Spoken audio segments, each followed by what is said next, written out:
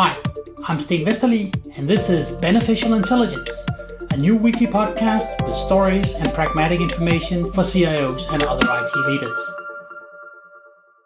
This week, wasting money.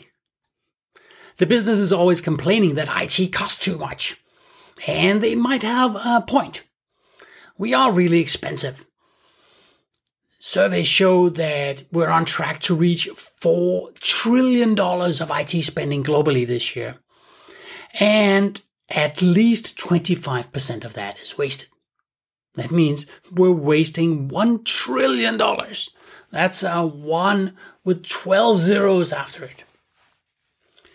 Now, how do we waste all that money? Well, we do it with the stuff we're running and with the stuff we're building. Let's start with the stuff we're running. If you have a system that provides more business value than what it costs you to run it, then keep running it. But if you have systems where the usage has dropped so low that it's not really providing business value commensurate with the cost of running it, then you need to retire it. The problem is that most organizations don't really keep very good track of which systems they're running. So what you need is to look at the usage figures, look at who's using the system, how often is the system used, so you can find out which ones to retire. If you have badly instrumented systems that don't give you any information about what the system is used for, then build some instrumentation in if you still have some programmers who can maintain the code. If you have really old systems where you can't even change it, or you don't dare touch the old mainframe, then you might need to get your network people to have a look at how much this application is being accessed. So you can stop wasting money by retiring systems that are actually not used. Another way we're wasting money, which is brand new, is by moving stuff into the cloud. So it always sounds good. The vendors have all these calculations saying, look how much money you will save when you move stuff to the cloud. The problem is that in the entire time that we've had cloud, it has never ever happened that a lift and shift project where you move something to the cloud has cost less than expected. It always costs more. It costs 25% more, 50% more, 100% more, 200% more. You see it all the time. And the reason this happens is because in cloud, you're being charged for every little thing. You're being charged for CPU cycles, you're being charged for storage, you're being charged for memory, you're being charged for messages passed, network traffic, API calls, a gazillion things. Nobody has a clue what it's going to cost. That's why to stop wasting money, don't lift and shift anything into the cloud unless you have a really, really, really good use case and your business case is really solid, showing a huge saving. Because your saving is only going to be half of what you think it is. So don't waste money by moving things to the cloud. So that was wasting money running things. But when we really want to waste money, we build things. And there are two ways that we're wasting money building things. One is we're building things that the users don't need. So we had that all the time in old-fashioned waterfall development. We would write binders and binders of requirements, and we would go and build for a year or two, and then we'd come back to the business. They would say, no, that's not what we need. So we went to Agile. But if it's only the IT organizations that's Agile, then what happens is that we run our sprints, and every 2 weeks we have a demonstration of the features that we built in the sprint. And the business just can't be bothered to show up. So if the IT organization is Agile, but the business is thinking in waterfall terms, we have these requirements and we want that in 6 months, then they're not going to be showing up for the demonstrations.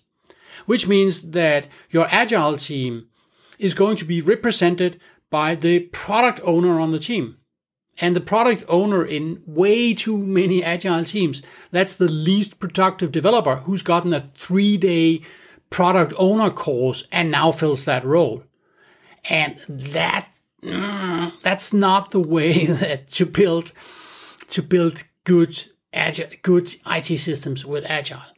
So unless you have the business be part of the agile and really buy into the agile, then the fact that you're running agile in the IT organization does not prevent waste.